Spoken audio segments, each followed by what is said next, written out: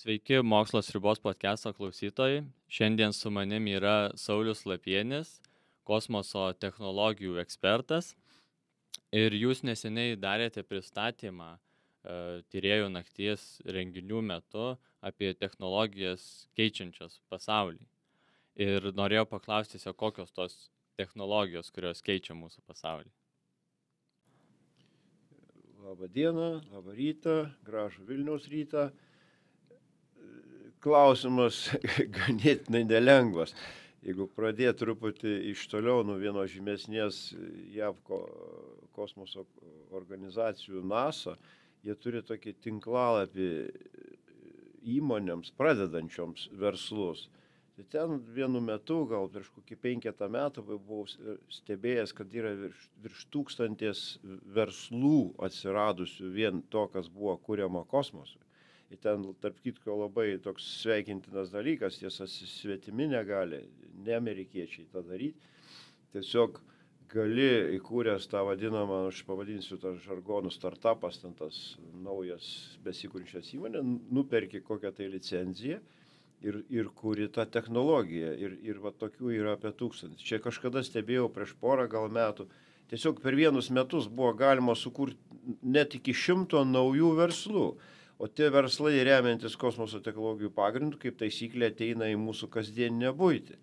Tai dabar, gali būti, kad žmonės net nežinojo tokių dalykų. Gerai, jaunos šeimos dabar vaikina vaikus, pampersai, buvo astronautai. Žiūrim, mėgstam, sakykime, krepšinį arba futbolą, dalis turbūt tos vadinamus čipsus kramto, bulvinius traškučius. Tikrai buvo iš pradžių ten. Vakuumavimas maisto. Gerai, turbūt Lietuvoje šiandien priskaičiuotumėm, nesuklysiu, gal iki kokių 2 milijonų tų vadinamų smartphone'ų. Kartu su iPadais ir kitais tikrai bus ant kokį gal 1 milijonų. Tai dauguma jų turi tą vadinamą gorila stiklą, nebraižomą, nesubraižomą stiklą. Daug kas ginčytųsi, nes išmeta iPhone ar suskylą. Reikia nusipirkti dar vieną už 14 eurų kažkur, tai užsiklijuoti ir nieko baisaus. Ne, tai gerai, nejuokaujant, tai kosmonautų šitas skafandrų stiklas. Visą eilę medžiagų, ten, sakykime, stiklo apsaugos, minėjau tai iš pačių naują. O jeigu pačią pradžią pasižiūrėti, tarp kitko, tai turėtų būti kiti metai, tuo ir įdomus, 50 metų, kaip amerikiečiai Liepos mėnesį pirmą kartą išsilaipino į Mėnulį. Taigi jie skrido tai turėdami juokingą kompiuterį, ten nieko bendro nebuvo iš tikrųjų, tai buvo sumaniai suvarstytų plonyčių varinių laidelių per feritinės širdeles rinkinys, dydžio ten, rodau kaip šitas, tokio dydžio gal, tai buvo vadinami romai ir ramai, įrašyta programa ir jie tokiu būdu skaičiavo priartėjimą prie Mėnulio. Tai procesorių nebuvo. Tai aplamai visa nauja revoliucija, kurią mes išgyvenam po ten kokį, 50 metų atgal paėmus, sakau, tokio tipo procesorių nebuvo, buvo, aišku, jie didžiuliai, lempiniai tranzistoriai. Tai dabar procesoriai yra sudėti bet kur. Ir tiek miniaturizuoti, kad netgi Lietuva galų galė tą progą galėjo tapti kažkurio tai metu ir kosmoso valstybė, nes atsirado mažieji palydovai. Taip vadinami CubeSatai, ten gali kiekvienas toj srity veikti. Tarp kitko, net ir mobilūs telefonai, tiksliai toks, Huawei'us buvo kiniečių skraidintas, lygiai taip kaip jį matom, jisai filmavo, fotografavo.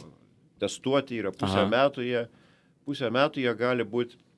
Pusę metų testuota, iš tikrųjų jie gali būti kaip personaliniai kosminiai palydovai. Tai mūsų telefonai, kuriuos dabar naudojam, ne ką panašiai tokio galingumo, kaip į Mėnulį nuskristi. Ne, čia jau eina kalba 100 000 kartų galingesnė, nesulyginamai. Absoliutiškai nesulyginamai. Nes yra ta Moore's Law, tas Mors dėsnis, Mūro dėsnis, technologijų plėtros. 1,8 mėnesio spartėja Eksponentiškai. ir talpa. Dėl to turim visą eilę galimybių miniatiūriškai sudėti informaciją ir ganėtinai greitai skaičiuoti. Tiesa, ir to jau nebepakaks, kaip sakant, ant nosies jau yra kvantiniai kompiuteriai, jų net nebe vienas, jau net ir Europoje nebetoli, kitam Baltijos krante Danijos universitete stovi kvantinis kompiuteris. Ir tarp kitko, vat irgi kokie virsmai nauji dabar vyksta, karo gal dar nebus dėl to, bet taigi Trumpas kaip prezidentas įsteiginėja tą vadinamą kosmoso armijos padalinį. Kaip karinės pajėgas kosmose. Nieko naujo, nieko nuostabaus, nes Kinijos kosmoso agentūra praeitų metų birželio mėnesį yra iškėlę, pavadinčiau, kvantinio kodavimo palydovą. Tai yra visiškai naujos kartos technologija įslaptinti duomenis, jos nieks kitas neturi, tik kiniečiai. Tai nori, nenori, tempėsi ir kitos šalis, galimybės. Tarp kitko, čia jauniems žmonėms labai plačiai atsiveria galimybės. Yra keletas universitetų, kur galima prisijungti dabar nemokamai ir rašytą kodą, skriptą vadinamą. Labai įdomi procedūra, jeigu labai trumpai šiek tiek primena muzikantų natų išklotinę, tiesa, ten priklauso, kuo daugiau kubitų, tuo daugiau tokių linijų, kaip, ne penklinių, bet lygiai tiek linijų, kiek yra kubitų tame kvantinio kompiuterio procesoryje ir taip taškelis, tai atlikti kažkokį fizikinį veiksmą, ar ten pasukti atomą, apversti polarizaciją ir taip kaip natos. Tai, žodžiu, iššūkiai tokie, kad ruošiamas netgi turėti kvantinį internetą, tai yra čia ir dabar, greičio sąvokos nėra, kvantinis kodavimas jau atliktas. Beje, reikia iš tikrųjų ruoštis visom organizacijoms, absoliutiškai visom ir kariniam, ir bankiniam, nes sukūrus, pagaminus ir parašius skriptą, paieškos skriptą 2048 kubitų kvantinis kompiuteris, taip, tas skaičių ne veltui paminėjau, tai yra dabartinis bankinių transakcijų kodavimo raktas, tai toks kvantinis kompiuteris, tokiu kiekiu kubitų, taip, žargonų kalbant, nulaužtų per 1 valandą visas esančias pasaulyje bankinės sąskaitas ir visas būsimas. Tai, žodžiu, bus tas virsmas. Ir tada turėtų tokios organizacijos, kaip jos turėtų stengtis prisitaikyti. Pačios kvantinis kompiuteris naudoti savo transakcijas. Aš mačiau, kad jau eina kalba, atsiranda kompanijos. Privačių greičiausiai nebus, nors savo laiku buvo pasakyta IBM vieno iš vadovų, gal čia maždaug virš gerų 70 atgal, kad nuo personalinių kompiuterių, tokių mažų personalinių kompiuterių gal vos keletos reikės per pasaulį, tai dabar gal jau baisu užsiraut, kaip sakant, susišokti ant to tą patį pakartoti. Tikrai esu moksliniai technologiniai spaudoj radęs, kad bandoma jau eiti tokį lygį, kad tai būtų, bent jau kompanijų lygmens. Iš esmės tai nėra daug vietos užimantis įrenginiai, tik kad sąlygos yra, pačios idealiausios turbūt ne tik kad Žemėje, bet turbūt kaip net kosmose.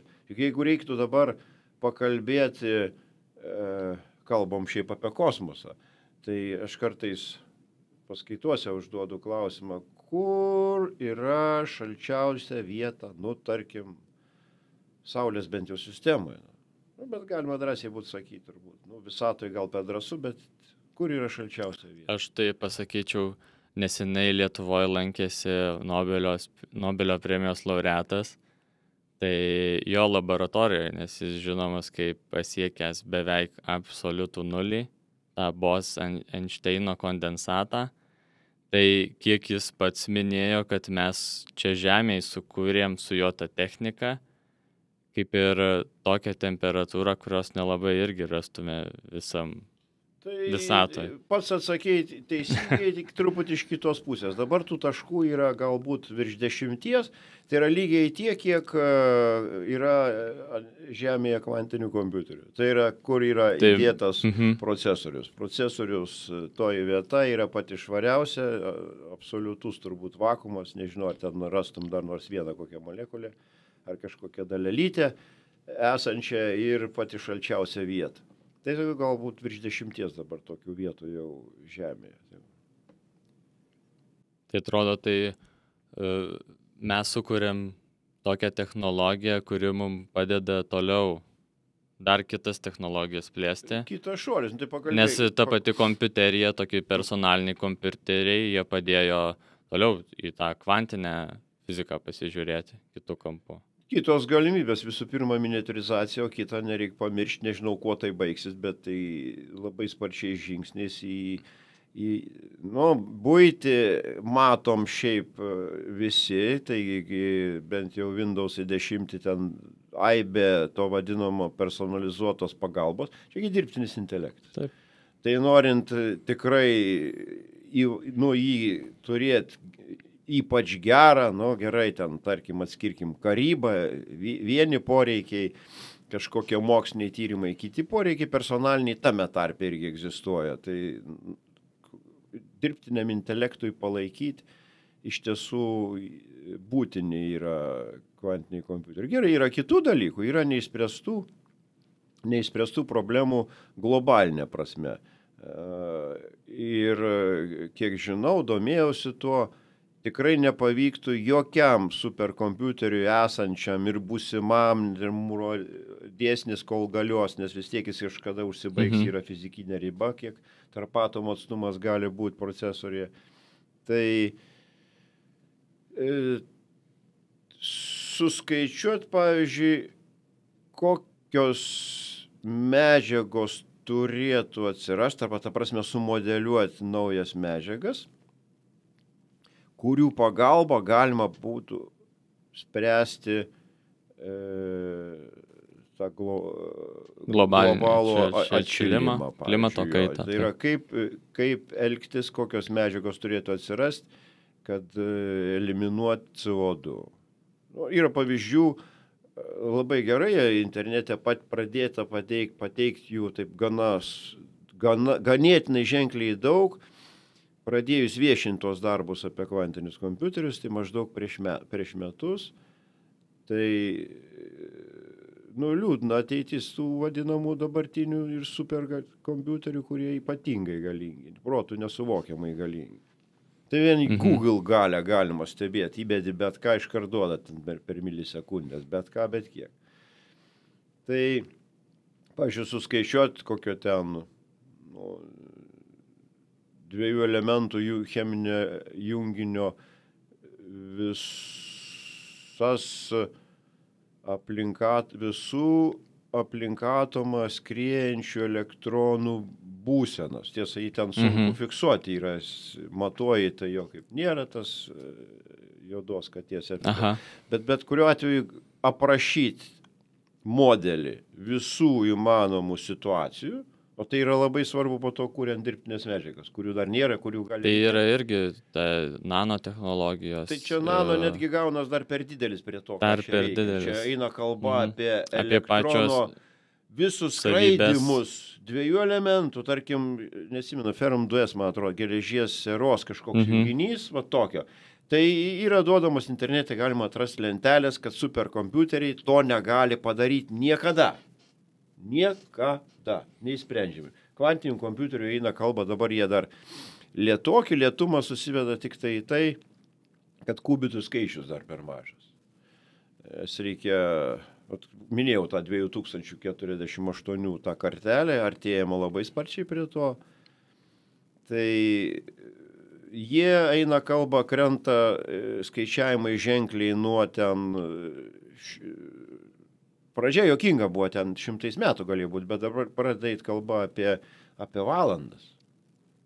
O kur man toks įdomus klausimas dabar iškilo, jeigu mes turime jau tuos kompiuterius, kurie viską gali už mus padaryti ir suskaičiuoti, kur bus žmonių vieta būtent. Nes gal ateis laikas, kada pats kompiuteris ras problemą ar ją apskaičiuos, spręs. Nebus žmogus tos pozicijos neturės, kad turės duoti užduotis kompiuteriui. Reikia tada eiti į bibliotekas, nes turbūt neskaitmeninti tie kūriniai, kalbu apie mokslinę fantastiką. Eini į biblioteką, grįžti į praeitį, nes tikrai kai kurie kūriniai yra neskaitmeninti ir dabar galiu keletą net pavyzdžių pasakyti. Tarp kitko, tai šiek tiek iš mokslinės fikcijos, bet pakalbėkim, tarkim, apie teleportaciją. Labai trumpai. Jo labiau, kad ir vienas lietuvis yra ranką pridėjęs. Jo pavardė yra Algis Baltakis, yra vienas žymiausių, galima sakyti, pasaulio mokslinės fantastikos rašytojų. Parašęs romaną, jį lietuviai išvertė Šelmis mėnulis, angliškai yra Rogio Moon, gal ir tinka, Šelmis mėnulis. Išleista prieš 55 metus, jeigu neklystu, keliasdešimt pasaulio kalbų. Su ta knyga jis pateko į 25-tuką visų laikų geriausių mokslinės fantastikos knygų. Į Lietuvoje vėlai buvo išleista, gal prieš, 10 metų galbūt atgal. Ir ją skaitant ir tiek nugyvenus ir žinant ir maudantis jau technologijos, vis tiek ten paskutiniai puslapiai padaro įspūdį. Esmė vis tiek yra su teleportacija. Tai dabar jeigu pafantazuojant, tai iš tikrųjų galimai gali būti susiję ir su kvantiniais reikalais. Tai yra, jeigu gali turėti susietus elektronus, o tą, tiesą sakant, kiniečiai dabar daro, ir tarp kitko atstumo rekordas, jeigu neklystų, gal dabar padidintas, bet savo laiku jie ten labai tampriai su Austrijos universitetu dirba, yra 2000 km atstumų susieta. Tai dabar įsivaizduokim tokią mokslinės fantastikos tąsą. Jeigu tu gali vieną susieti, tai tu po to, aišku, 2, dabar tiesa jų skaičius didėja, jau ten iki 14 galbūt, tai eikim tolyn, pradedi žinot, kiek yra elektronų žmogaus kūne, visas kombinacijas gali skaičiuoti kvantinis kompiuteris, su daug kubitų, gal didesnių skaičių, kurį sakiau. Ką tai reiškia? Reiškia, tą visą junginį, kombinuotą elektronų junginį gali perkelti kitur. Tai iš dalies tas yra aprašyta to Algio Baltakio, šito Algio... kaip užkrito pavardė. Bet sunku įsivaizduoti tokį pasaulį. Čia sąmonė, nesąmonė. Galų gale reikia literatūrą skaityti, kvantinių susietų skaičių dabar didina laboratorijose. Kiniečiai tame tarpe, kurie dirba su vienos mokslininkais. Tai baigiant apie jį, apie tą rašytoją, fantastą, reiktų pasakyti tai, kad tai buvo žmogus, kuris buvo kviečiamas į NASA ir skaitydavo paskaitas mokslininkams, technikams, inžinieriams, kad sužadint vaizduotę. Tai buvo tokio kalibro žmogus. Nes yra daug, atrodo, tų fantazijų žmonių bendruomeniai, visuomeniai, kur dabar atrodo, tai yra tiesiog techninė problema, galima sakyti. Jau dabar yra kalbama apie, kad žmogaus mirtis yra tik tai techninė problema, kurią galima spręsti. Ir taip pačiai gali ir teleportacija yra, kur techninė problema, kuriai galima pritaikymų realaus. Dabar žiūrėkim tokį dalyką. Aš gal nenoriu labai suklysti, bet buvau radęs tokias samprotavimus, kad yra leidžiama savo pasakyti ir pradėti kalbėti bent apie kvantinę biologiją. Ką mes tada turime? Mes galbūt lengviau galim paaiškinti sąmonės darbą, nes ten nebe viskas susiveda į vien tas būsenas neuronų ir tą visą kombinatoriką. Galimai galbūt galima būtų paaiškinti, yra tokių prisilietimų, tenka matyti literatūroje, aišku, yra kai kuriais atvejais pasijuokiama, bet yra tam tikrų temų, tikrai pats esu matęs, du žymiausi pasaulio matematikai yra pridėję ranką prie vienos iš tokių panašių sričių. Ir viskas, ir juoko banga nutyla, nes per daug rimti žmonės pradeda tokius dalykus šnekėti. Aš nekonkretizuoju, ar tai čia ta kvantinė biologija, arba netgi ir ta pati mirtis. Bet ta tokia, kur... Gerai, vaizduoti. Jeigu rytas gražus, galim fantazuoti, nieks manęs neapkaltins, kad aš būtent tą teigiu, jau labiau, kad pradėjau apie lietuvių fantastą kalbėti.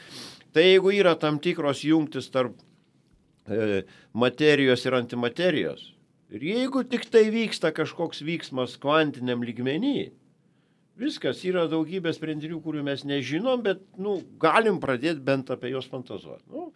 Tiesiog sau leist parašyti, fantastinį romaną, kaip miršta žmogus ir jo būsena ten, sakykime, kad ir tos kvantinės biologijos dėka, irgi gali sufantazuoti tą mokslinę sritį, arba kas ten vyksta procesai, persikelia į antimateriją. Nors ir kokią, o per ją, tarkim, į kokią nors kitą egzoplanetą, kurių jau virš 2000, ir galbūt savo antrininkas iš vis ten gyvena ir copy-paste veiksmas vyksta.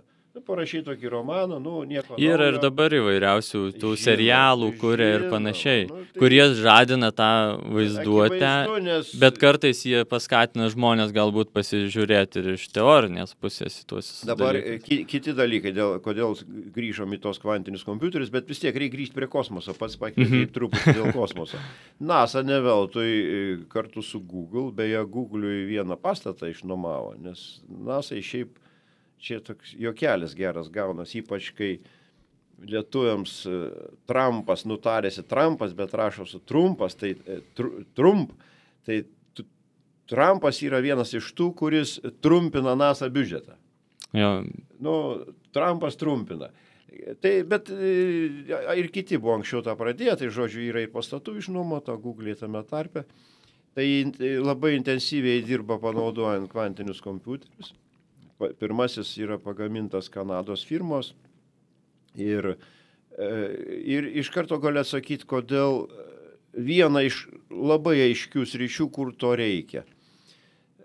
Aplink Žemę skraido tūkstančiai palydovų, jie visi yra, aišku, tiksliai sufiksuoti, yra masė programų, netgi mobiliem telefonam, programų, kai lietuviški buvo paleisti. Aš pats buvau įsidiegęs ir į didelius kompiuterius, ir į mažiuką, į šitą telefoną. Safari, man atrodo, vadinasi, aplikacija.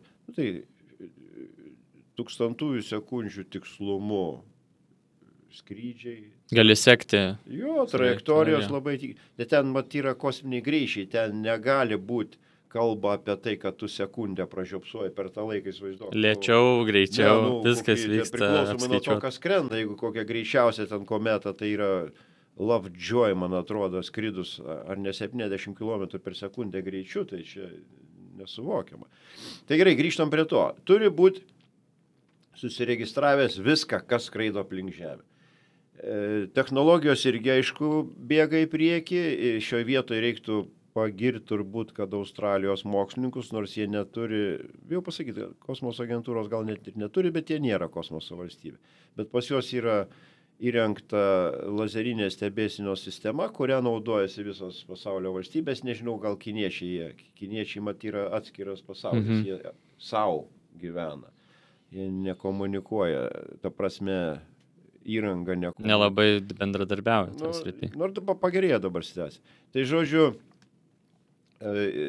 ten lazerinė sistema fiksuoja visų objektų didesnių, man atrodo, virš 5 cm skersmens. Bet reikia pagalvoti, kiek yra objektų mažesnių. Tai šiukšlės visokios. Visos šiukšlės. Jas suregistruoti iki kropelytės, nes galiu duoti pavyzdį, kadangi, vienaip ar kitaip su kosmoso tom projektais esu susijęs jau virš 10 metų, tarptautinių projektų dalyvis esu buvęs, yra tekę būti ne vienam kosminiam centre Europos, gal kelių skirtingų valstybių. Tai, man atrodo, būnant Vokiečių kosmoso centre, rodė mums vieną pavyzdį, ką reiškia tos mažos dalelytės, skraidančios tokiais greičiais, ir ką tai reikštų, sakykime, astronautui, kad ir turėtų ten tą nepramušamą skafandrą susidūrimo metu. Arba galų gale dabar tarptautiniai kosminiai stoty toks Europos kosmoso agentūros sukurtas kambarys yra, kuriame prasiveria langai ir jie skriedami gali Žemę fotografuoti, filmuoti, labai gražus vaizdai, beje, galima prisijungti internetu ir pačiam tą patį žiūrėti.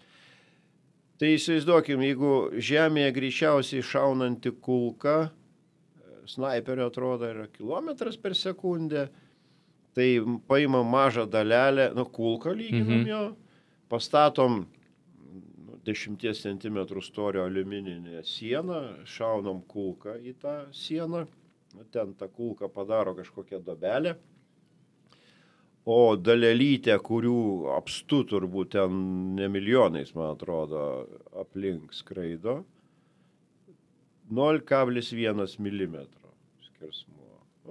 Ten kokių 9 km per sekundę greičių, sakykime. Kokią elektromagnetinę patranką galima ir įspūdingesnius greičius gauti laboratorijose. 7 cm sulenda. 0,1.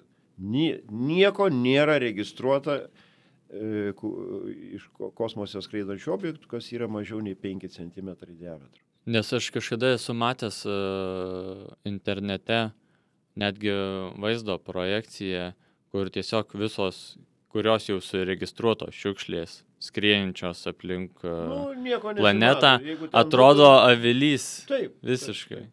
Tai vien iš normalių palydovų jau yra vienaip ar kitaip. O dar kiek yra nesuregistruotų mažesnių? Tai reiktų, tai va tokius dalykus, viena iš sričių yra, kur bus naudojamas kvantinis kompiuteris, tąją temą nieko nerasi šiandien spaudoj, bent jau googlindamas.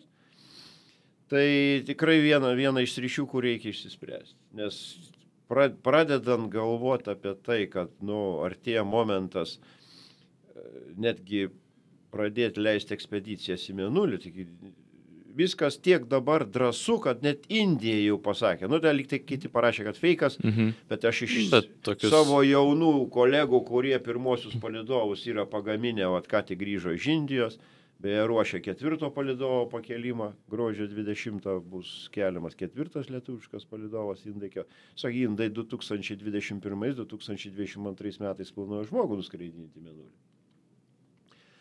Ką čia šnekėt? Pirmąją vietą dabar apskristi aplink Mėnulį su 7 meno žmonėm. Kas nusipirko? Vienas iš turtingiausių japonų. Su Elono Musko raketa. Jis raketą jau kaip ir pasigaminęs yra.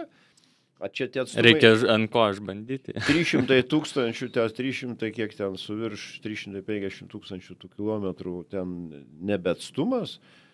Galų gale ir žinom, po metų.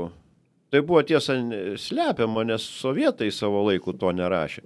Taigi įvyko natūralios sportinės varžybos prieš 50 metų, kai Apollo 11 skubėjo nusileisti ant Žemės. Taigi rusų zondas ėjo iš paskos ir bandė aplenkti. Lenktynės lėmė gal per keliasdešimt nepilnų parą laiko, galbūt skirtumas buvo.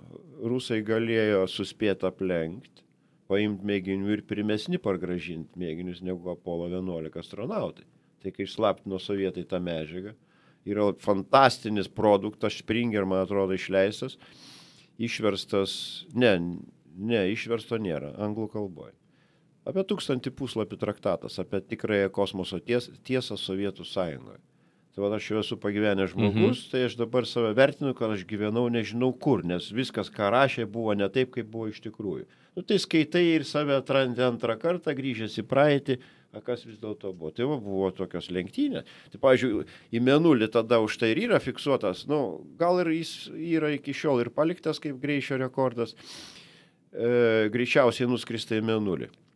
Nes tada skrido kiek įmanoma, pačiu greičiausiu įmanomų režimu, man atrodo, per 52 valandas nuskrido įgula iki Mėnulio. 2 dienos su trupučiuką, tai čia turistui kas čia yra. Šiaip savaitę išvyka kažkur tai, tai va ties su to Japonu pasiskraidys, biznį padarys nesuvokiamą protų, nes viską, ką tie menininkai sukurs, pagalvokim, bet kurį aukcioną, bet kurį nupeštą, fotografuotą, meninį kūrinį, muzikinį gabalą pirks kolekcionieriai nesuvokiamom kainom. Tai jis tą prasme čia... Ir po vienos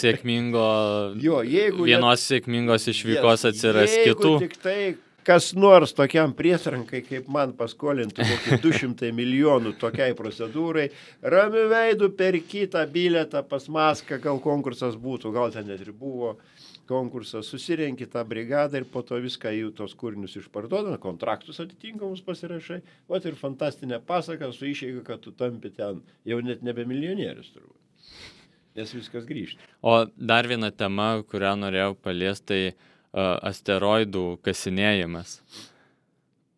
Čia irgi viena tokia iššūkis technologinis, kurio visi kaip ir siekia. Čia reiktų iš tolo prie to prieiti, su keliom įžvalgom, atsiminimais. Vieną ką reiktų pasakyti. Čia labiau tiktų turbūt padėka mokslo žmonėm, astronomam, kurie vienaip ar kitaip suregistravo visus įmanomus asteroidus, kiek aš žinau, yra jų katalogas. Galų gale vizualizacijos yra internete fantastiško lygio, įsivedi pavadinimą, viską apie žinai skraidai, žinai kur skraidai, žinai realiam laikė ten 1000 sekundžių tikslumu padėti irgi, centimetrų tikslumu, jie visi suregistruoti. Žinoma, kas juose yra. Galima verslą daryti. Aš kartais duodu pavyzdį per paskaitas. Vienas brangiausias yra, gal dabar kinta tie skaičiai, nes juose, matai, yra labai gerų medžiagų, kurių žemėje gali pradėti trūkti. Geležis ten, sakykime, geležinis asteroidas, matai, metaliniai asteroidai, čia ne kometa. Kometa vandens. O čia vis dėlto ir retų metalų tame tarpe. Tai tarkim, skaičiaus neprisiminsiu, nes asteroidą dar skaičių greta pavadinimo turi. Plamai, kai jį nustato arba nustatydavo iš pradžių skaitinę vertė, po to leidžia suteikti pavadinimą. Tai brangiausias, taip jeigu daryti verslą, yra Germanija, taip ir rašus, man atrodo, bet jau bent šaknis Germanija. Tai jeigu tau reiktų jį įsigyti už savikainą kažkas tai 100 trilijonų $, ir jeigu darai verslą, vėl, bet čia tokie fantazavimai yra. Tai vėl uždirbi tiek pat, ten virš 90 trilijonų. Tiesa, reiktų pinigus paminėjau.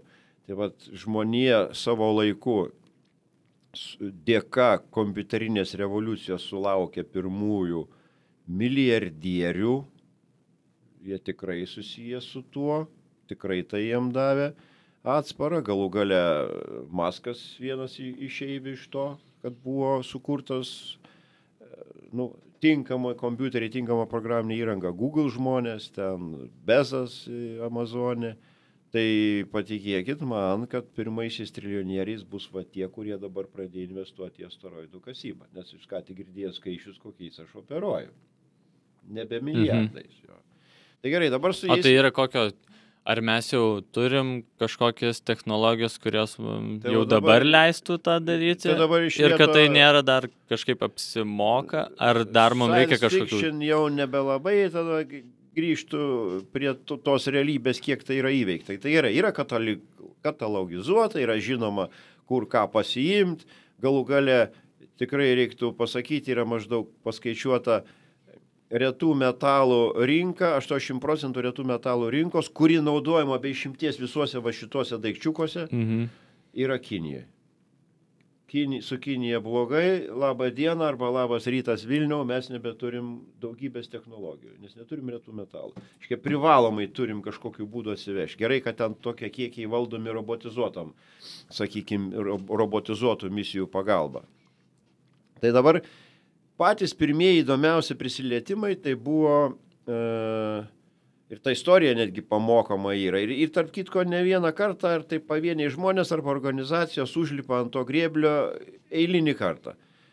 Kai Japonijos kosmoso agentūra, jie JAXA per X rašosi, tarėsi gal JAXA, nežinau, bet pasiūlė sprendinį nuskraidinti zondą, kuris nuleistų prie vieno iš asteroidų, misija vadinosi Hayabusa, Hayabusa 1, nes jau ir antras yra apie jį irgi pašnekės.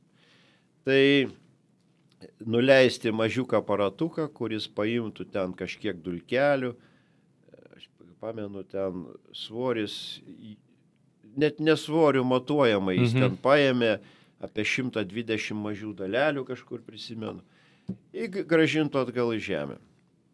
Ką jūs manot? NASA pasakė, neįmanoma. Tie, kurie, vartojam savoką ekspertai, jo? Ekspertai, vieni pagrindinių, čia kalba eina apie 10-metį atgalios, jie pasakė, neįmanoma. Nusileisti, padaryti paimti mėginių ir grįžti. Tokią misiją. Japonai padarė. Tarp kitko, turiu vieną atminimui. Va čia autografą, iš to žmogaus, kuris buvo Lietuvoje, čia gal kamera parodys, jo pavardė Kavaguchi. Jis prieš 5 metus 13. Jo buvo Lietuvoje, tarp kitko, rugsėjo 17. Vilniui mes jį irgi studentam buvom pristatę, Vilniaus universitete paskaitą darė, susitikimą, vežiau į Kauno technologijos universitetą. Tai tie žmonės padarė. Tiesa, buvo ten problemų, toli skrendant, kelis kart ryšys buvo dingęs, grįžimas buvo ypatingai sudėtingas, neaišku buvo netgi kaip ir kur nusileis, sėkmingai nusileido ir dar neįsikrovė tos signalizacijos baterijos Australijos dykumoje. Ko baigės to, kad mes visiškai neseniai turim sėkmingai vykdomos antrosios misijos Hayabusa 2 dabar jau į kitą asteroidą. Tai kadangi dabar technologija geresnė, miniaturizacija yra geresnė, tai yra ir didelės raiškos, nuotraukos. Ne visos ten dabar dar skelbiam, bet iš tikrųjų jos turi keliauti dar atstumą. Nuotrauką atsiųsti nėra taip paprasta.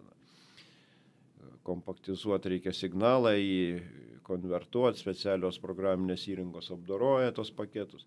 Tai žodžiu, jie sėkmingai dabar yra nusileidę ir ten jau paims truputį daugiau, ant kitojo asteroido. Grįž vėl po kelių metų.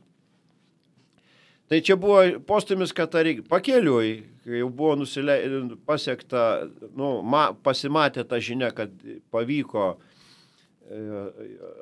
Japonijai tai padaryti. Akivaizdu atsirado poreikis ir noras tą patį daryti NASA'ai, tai buvo visai eilė idėjų.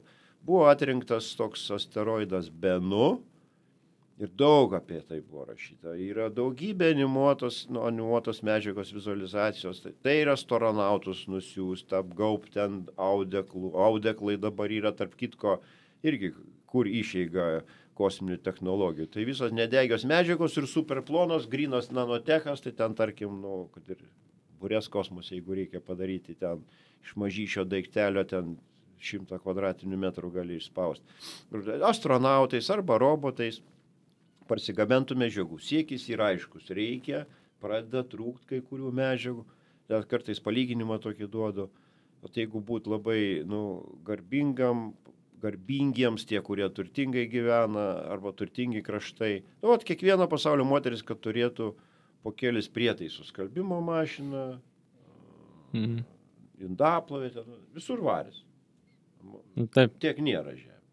Jeigu kiekvienai po tokį prietaisą, ir tai pradedant žiūrėti. Tas yra argumentas, kad vakarų čia išsivysčiusios šalys, o tos besivystančios šalys, jos nori gyventi taip pačiai, bet neužteks tų resursų. Bet yra vienas unikalus niuansas ir aš jį bent pragyvenau per tą virsmą, perėjimą iš Sovietų Sąjungos į tą vakarietišką pasaulį. Mes labai daug ko neturėjom. Mes perškom visą eilę technologijų ir iš karto įsigijom. Tada pagalvo kokią Afriką. Jie dar didesnis gal. Palauk, tai jie elektros daug kur neturi. Bet tai palauk, atsirado tokios saulės elementų, sakykime, sistemos. Maskas gavęs yra leidimą 4000 palydovų paleisti iš kosmoso nemokamas bevėlis internetas. Tai net laidų net nereikia. Jie iškart peršoka kokį ten, tos keliasdešimt mūsų metų. Ar tai čia yra ta sėkmės istorija, bet mes dalį tą praėjom, tai pas musgi pagerį. Aš esu turėjęs pagerį, o jis buvo daugybę metų populiarus naudojimas. Europoje, Amerikoje. Mes jį prašokom. Galų gale, buitiškiau pažiūrėkim, kūro kolonėlės, tos vadinamos benzinos. Tai Vilniuje aš atsimenu 4 buvo, dar atsimenu, kur jos stovėjo. Blokada, kai buvo, tai eilės buvo kilometrinės tą paskutinį kūro lašą gauti. Pasižiūrėk, kokios dabar atrodo. Tai aš daug kur keliavęs, tai vienos geriausių pasaulyje. Tai grįžtam atgal prie asteroidų. Tai, žodžiu, reikia tų medžiagų, tai vėlgi, tarp kitko, labai įdomi detalė. Trumpui pradėjus vadovauti, užtrumpino tą NASA biudžetą. Ir tą programą. Biudžetą, bet tą programą, bet ką reiškia verslo žmogus, pakeitė rakursą. Buitiškai kalbant, sakė, kam dabar ta mokslinė, kai yra aišku, kad medžiagų reikia, kam dabar ta vien mokslinė misija į tą Benų asteroidą, kai mes turim geležinį asteroidą. Iš tikrųjų dabar programa pasukta yra geležinį asteroidą, 200 km ilgio, tai elipsoidas, jeigu žiūrėt, ilgiausiai 200 km, geležis, pavadinimas toks, keistas, juoktis galima, psichė, tiesa, jie turi dar skaičių, 16 psichė, tai dabar visos pajėgos metamas ten yra geležis. Šiaip primetė, skaičiuotojai, aš tokią skaidrę bent yra pateikta amerikiečių, kad tas gabalas kainuoja daugiau negu visą pasaulio ekonomiką sudėta kartu. Pavyzdžiai. Reiškia, amerikonai įvaisite. Iš paskos lipa visą eilę valstybių, netgi Arabijos šeikai jau, ta prasme, krapšto piniginės, bet kad tai visai rimta, praeitais arba metai labai greit bėga, praeitų metų birželį, man atrodo, Liuksemburgas, mažytė kosmoso valstybė, iš tikrųjų turbūt pati, kaip čia pasakyti, per capita žmogaus galvai, skaičiuojant žmonių skaičius. BVP žmogui. Tur net ne BVP, kosmoso BVP tai automatiškai ten į vienus vartus. Jiegi skaitmeninės televizijos palydovai, vieni iš pradinių. Tarp kitko, sėdim studijoje, tai aš atsimenu, kai pats jaunas buvo, arba kai mokinys, Luxemburg radio, Liuksemburgo radio, tie patysgi žmonės po to, kaip čia sakant, atėjus naujom technologijom pagavo tą ateitį ir jie savo biznį transformavo į skaitmeninę palydovinę televiziją. Jie yra, dievai šitų dalykų. Tai Liuksemburgas, tai valdžia, Liuksemburgo valdžia, paskyrė, bijau pameluoti, skaičiau, 600 milijonų dolerių.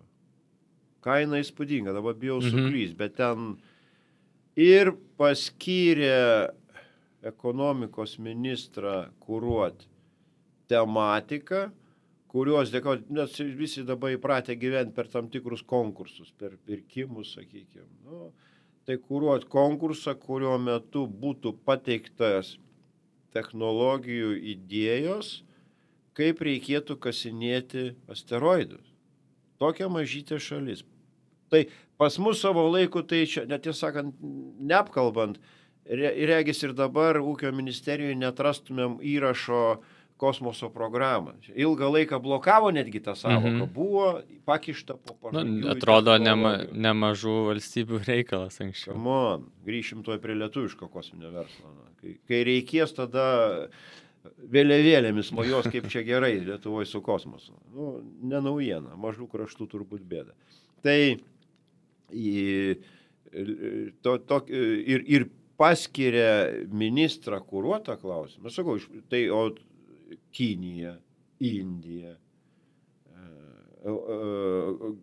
Gerai, asteroidais. Mėnulis domina bent 8 institucijas, nes nežiūrint to, kad ir Europos kosmoso agentūra yra, kaip ir bendras organizmas, savo ketinimus turi Prancūzija ir Vokietija dar pakeliui atskirai. Mėnulio kasinėjimas.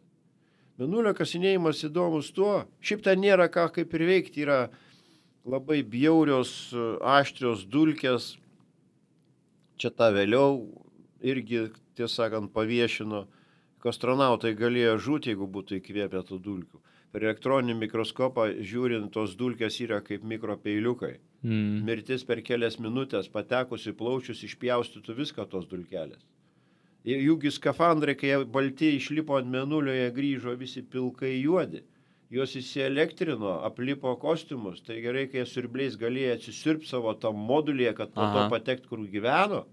Tai ten šiaip ant to paviršiaus nelabai yra ką veikti, bet yra vanduo.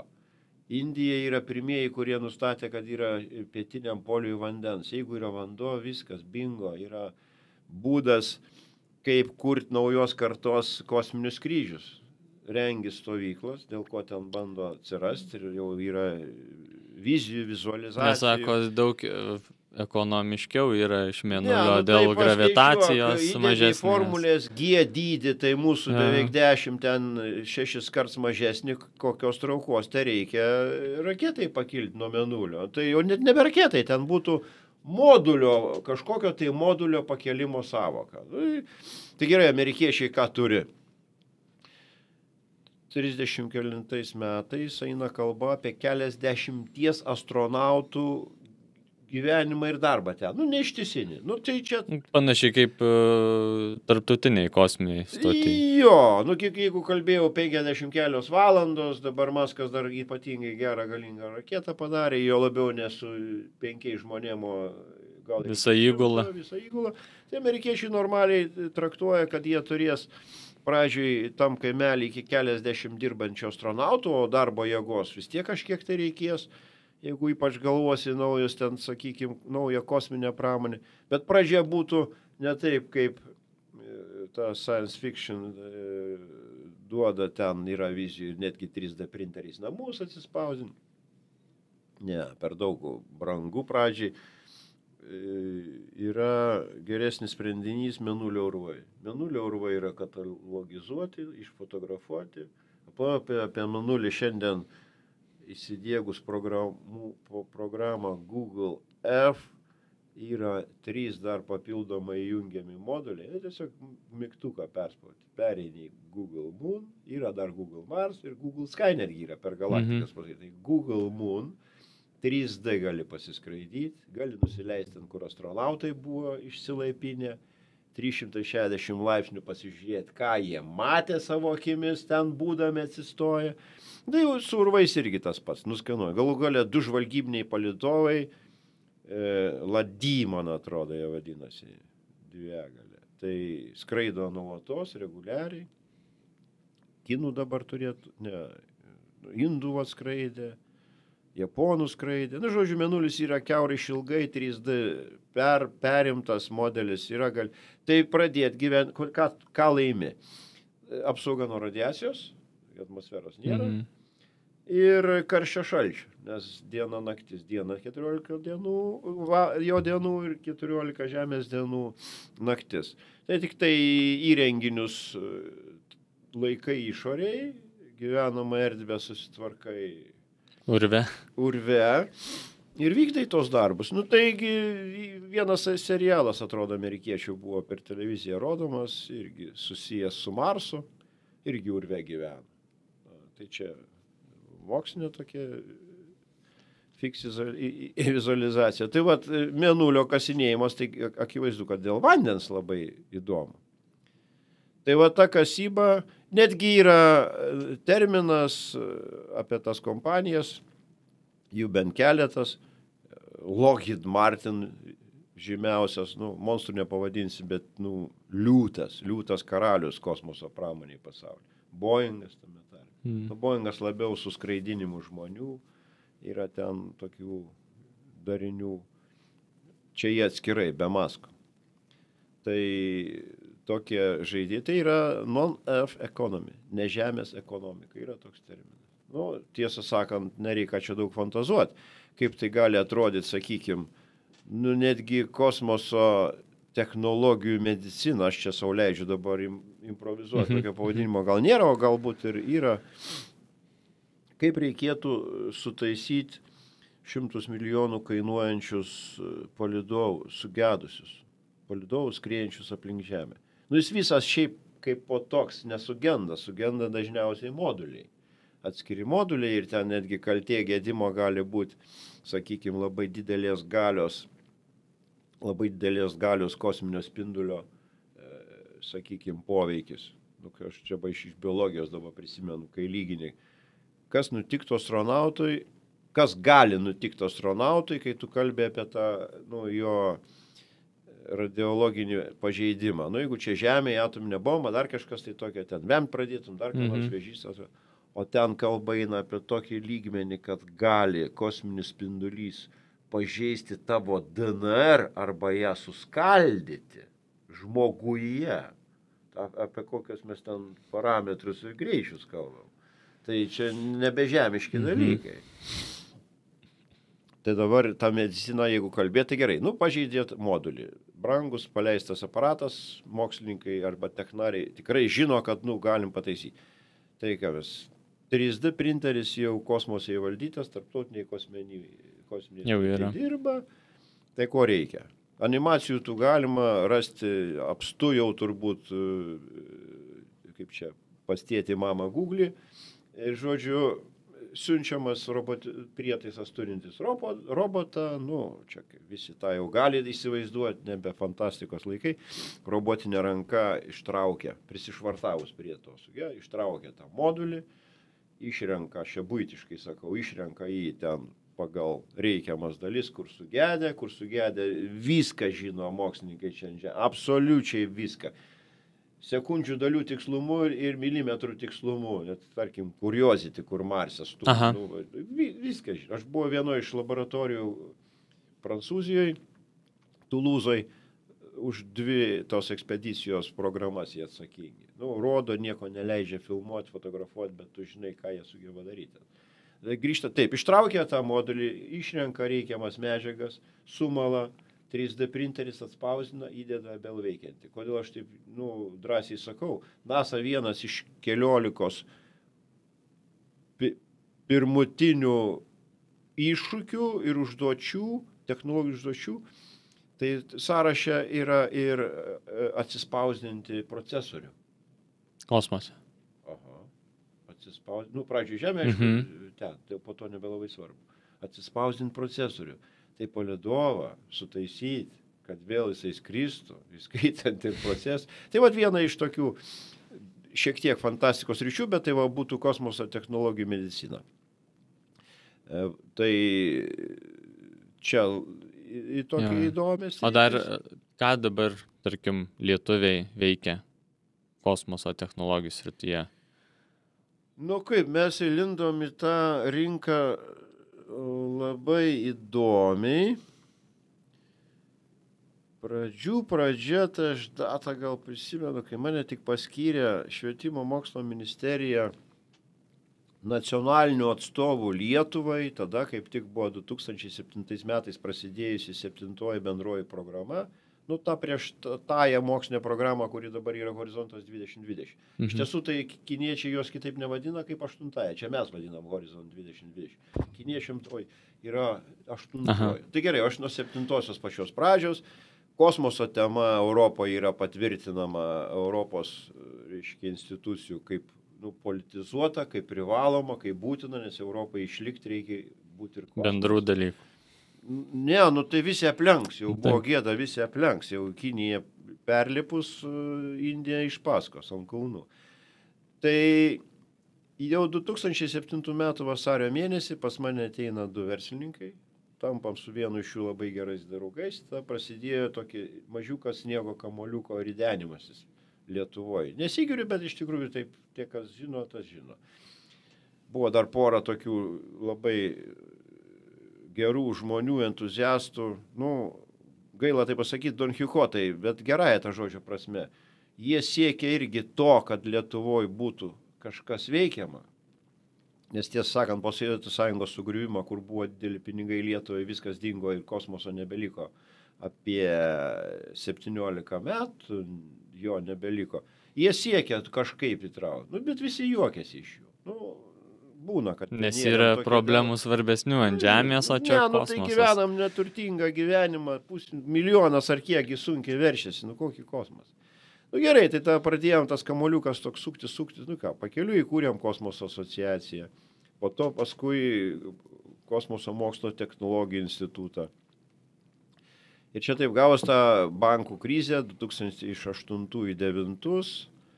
Kaip dabar pamenu, atvažiuoja Latvijos šachmatų didmeistrė, dabartinė Rėzenė, atrodo, Diana Rėzenė. Dabar jinai ir Latvijai finansų ministrė, bet šachmatų didmeistrė. Ten jinai arti čiut ne pasaulio čempionės buvo, o ji buvo Ventspilio technologijų parko direktorė tame tarpe. Ten gerai, su Olandų parama buvo įrengta. Atvažiuoja, švietimo ministerijai susitinkam prieš 9 metus kovo mėnuodavo, pamenu. Kažkur aplink moters dieną. Atveža. Brėžinius pristatymą. Pirmo latviško palidovo Venta 1 idėja. Dar su vienu latvių kilmės profesoriumi iš Dresdeno universiteto. Darom kartu. Pinigų tai sumažėja. Latvijai buvo skyrę jau pinigų 600 000 latų eilės. Bet jiem dar paliko, nors ir krizė, jiem vis tiek dar sugebėjo palikti pusę tos sumos, atvažiavo prašyti pagalbos prisijungti. Pas mus tikrai nebuvo pinigų, nes pas mus Kubilius nukarpė ir pensijas, ką tik tai norina. Nesvarbu, baigėm to politiką, bet žodžiu, tikrai nepavyko, bet tas tada davė 2009 metais stimulą, kadangi aš ir paskaitą skaitydavau, ir projekte dalyvau tam europiniam, reiškia tų atstovų. Kadangi buvo ganėtinai, inspiravo suprasti, kad tai yra įmanoma. O šiaip aš dariau jau studijas, aš žinau, kad Lietuva yra šiaip daug pasiekus kosmoso srity. Ypač lietuviai, kurie bėgo čia nuo Sovietų Sąjungos to teroro, baigė mokslus Kalifornijoje ir dirba NASA. Aš turiu apie 500 pavardžių tokių žmonių.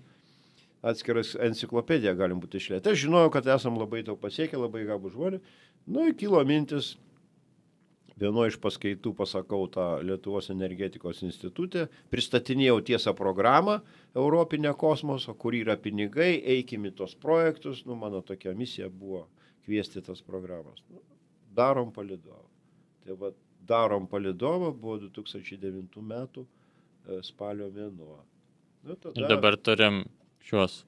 Taip, tai iš pradžių, su latviais neišeina, šiek tiek pavydo. Ta pati pradžia buvo, po to pradėjom 3, prisijungę prie mūsų Vladas Lašas, nes jūs jau tada aktyviai bandė prisidėti prie Danijos pirmojo kosminio tokio laivo raketos. Darėm paskaitas VGTU, darėm KTU ir KTU mechanikos fakultete pirmą kartą atvažiavę pasirodė studentais būdami Vytenis Buzas ir Laurynas Mačiulis. O ten tada ir buvo pradžia, buvo 10 metų lapkritis.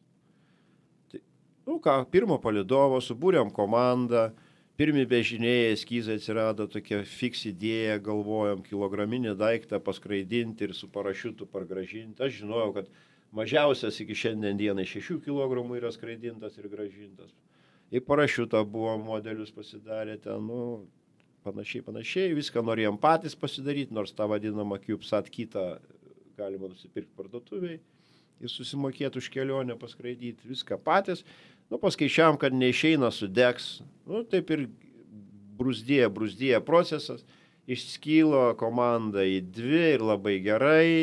Universitetai vardus irgi pagerino, žmonių atsirado ir KTU dabar yra palidovas, yra ir VGTU, ir Vilniaus universiteto palidovas. Ir ką manot, prasidėjo tai atrodo nuo jaunų žmonių. Jie aktyviai ėjo, tai čia Vytenis Buzos, gavo paramas ir iš to horizonto, atsirado rėmėjai ir iš Amerikos. Jis dabar turi įmonę, valdo įmonę, tai jau UAB Nano Avionics. Jie turi jau kontraktus. Jų 3 palidovas paleistas, 3 palidovas, tai tokio dydžio, tik tai tarpe dar vieno. Tai čia viskas. Pirmas? Ar... Čia 2 pirmi. Čia 2 pirmieji. Vienas paskui kitą buvo. Ir jų čia toks ir dydis. Toks dydis. Tai dabar toks, čia tarpe dar vieną reikia įdėti. Toks dabar skraido nuo birželio mėnesį. Ir dar skraidys, manęs jau gal nebebus, 24 metus, nes pagal kosmoso įstatymus ar tvarką 25 metus gali skraidyti, saugiai nuleisti, su jo bėdų nebus, nes jisai skraido geram aukštį 500 km. Plius jame pirmą kartą įdegta pasaulyje, dėl ko čia yra didžiausia naujiena ir veikia. Tiek vietos, pusę to užima Vytenio konstruota variklinė sistema su šiek tiek kūro, čia tam tikrą vamzdynų sistemą. Tai skraidys, tai jis sudegs, ta prasme, grįždamas po tų 25 metų. Bet jau buvau prasitaręs, taigi čia, nežinau, jie tą datą skelbė, nesupyks, vis tiek bus skelbė. Gruodžio 20 šių metų Indija vėl paleis jų palydovą, tai bus jiem 3 tai komandai, o Lietuvai 4, po naujų metų amerikonai kitą ir vėl. O kokias jie užduotis atlieka? Dabar tas, kur skraido, 3 vadinamas, jis gana įdomus, jis yra kaip produktas vieno iš projektų, tos 7 bendrosios programos, kurią man dar teko pristatinėti, pradžia buvo užduota, atrodo, dar 2010 metais. Ir Europoje, toj biurokratiniai sistemoje, taip ilgai viskas vyksta ir tęsiasi. Tai nenuostabu, kad mes tos 2 paleidom tai per privačią amerikiečių kompaniją, ne per Europą. O pradžia ten buvo gal net pirmojo palydovo per Europą. Tai tokia buvo programa QB 50. Kubinių palydovų, 50 palydovų Europos kosmoso agentūra numatė apmokėti iškėlimą. Ką jiem padarė? Jie įdomus to, kad jie gali truputį žemiau skraidyti, jie pigesni savaime aišku, ir į visuose juose vokiečių viena kompanija turėjo įdiegti tam tikrą mokslinę matavimo aparatūrą, aukštutinių atmosferos sluoksnių matavimo aparatūrą, visuose 50. Tai ten nužemė nedidelę dalį, o visą kitą dedi savo, ką tik tai nori. Tai to 3 lietuviškam palydovė, tiesą sakant, taip ir yra. Pusė jo ta variklinė sistema, kuri pasitvirtino veikia. Viena dalis yra vokiečių, tiesa ten su klaidom, tai bet čia ne mūsų bėda, ten ją taiso, tai visuose tuose 50. Tai tokia buvo užduotis bendra, o čia jau lietuvių komandos, vieną jau sakiau, patikrinti variklinę sistemą. Kuo jin gerai, nežinau, ar jie eis tuo keliu ar ne, kuo gerai tos sistemos mažiem aparatam, nes tie palydovai iš tiesų tai jiegi yra net tokia baisus žodis, turi pavadinimus, yra kiubsatai. Žodis tai prasideda nuo femto palydovo, tai palydovai mažesnių, lengvesnių 100 gramų. Tai žodžiu, tai į juos ganėtinai sunku įdėti variklinės sistemas, arba jos labai brangios. Ir pamenu pirmą palydovą, kai mes norėjom aprengti normaliai, kad jį valdyti skraidant, 3 ašyse turėjo stovėti tokie maždaug tušinuko dydžio, tušinio parkeriuko dydžio tutelės tipo varikliai, 3 kraštinėse. Švedai jos gamina, pardavinėja, labą dieną, ten vos ne viso palydovo kaina. Vieno tokio tušinuko kaina $75 000, 10 metų maždaug atgal vertina, bais brangu.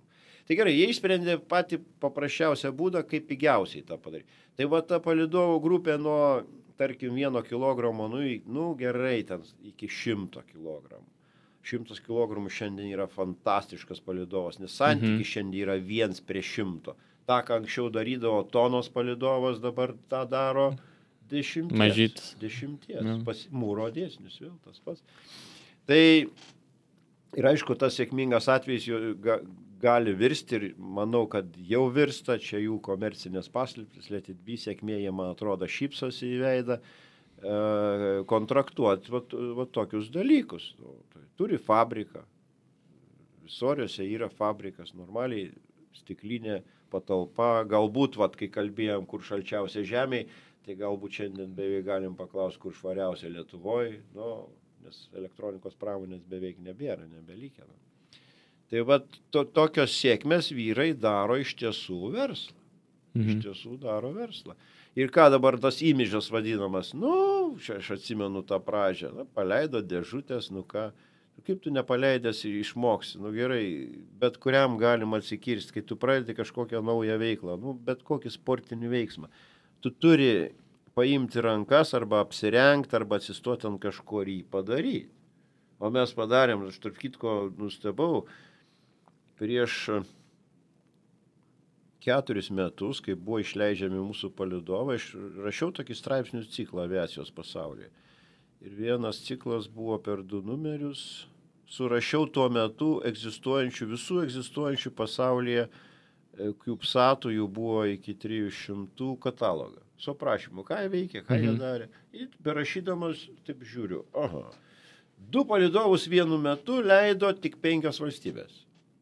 Nu, kad Amerika nenuostabu, tiesa, nieko per daug negalėjau sužinoti apie tai, nes tai buvo kariniai palydovai. Viena tik buvo aišku, kad ten kažkas su komunikacija. Ir dar taip galim sakyti, ar jie 2 ar 1 klausimas, nebuvo sujungti auksinių siūlų ir per ten vyko komunikacija. Nu, tas teteris vadinamas, jungtis. Nu gerai, tada dar buvo danai su 2, savo pačiais pirmaisiais, Japonija ir Italija. Dabar reiktų pasakyti, į eterį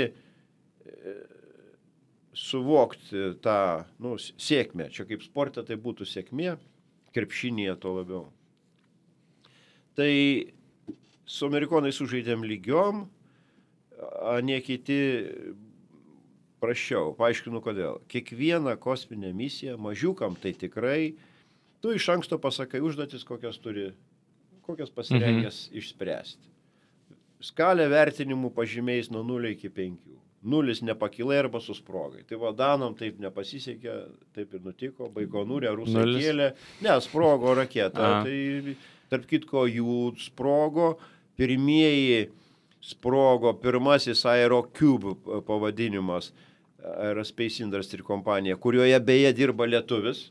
Lietuvių kilmės ir dirba būtent su kiubsatais, jo irgi gamintas sprogo, tai lietuviškai žiūrint galėjo būti pirmesnis netgi iš šitą su Lietuva susijęs palydovas. Taip, amerikiečiai 2 penketukai, viską įvykdė, lietuviai 2 penketukai, japonai 5-4, italai 5-3, ar tai atvirkščiai? Tai mums visai pasisekė. Ne, tai jo. Tai dabar žiūrėk, mes esam, ne juokais tariant, NASOje paminėjus Lietuvos vardą, jie jau iš karto žino, kiubsatų valstybė, jau nereikia nieko pristatyti. Čia diplomatinis darbas aukso verties, su mažiausiam sąnaudom. Tai gerai, Sauliui, labai ačiū, kad užsukot pasikalbėti. Lauksim kitų lietuvių sėkmių technologijų srityje. Gruodžio 20 stebėti. Būtent. Ir dėkui ir atsisveikinam su visais žiūrovais. Iki kito karto.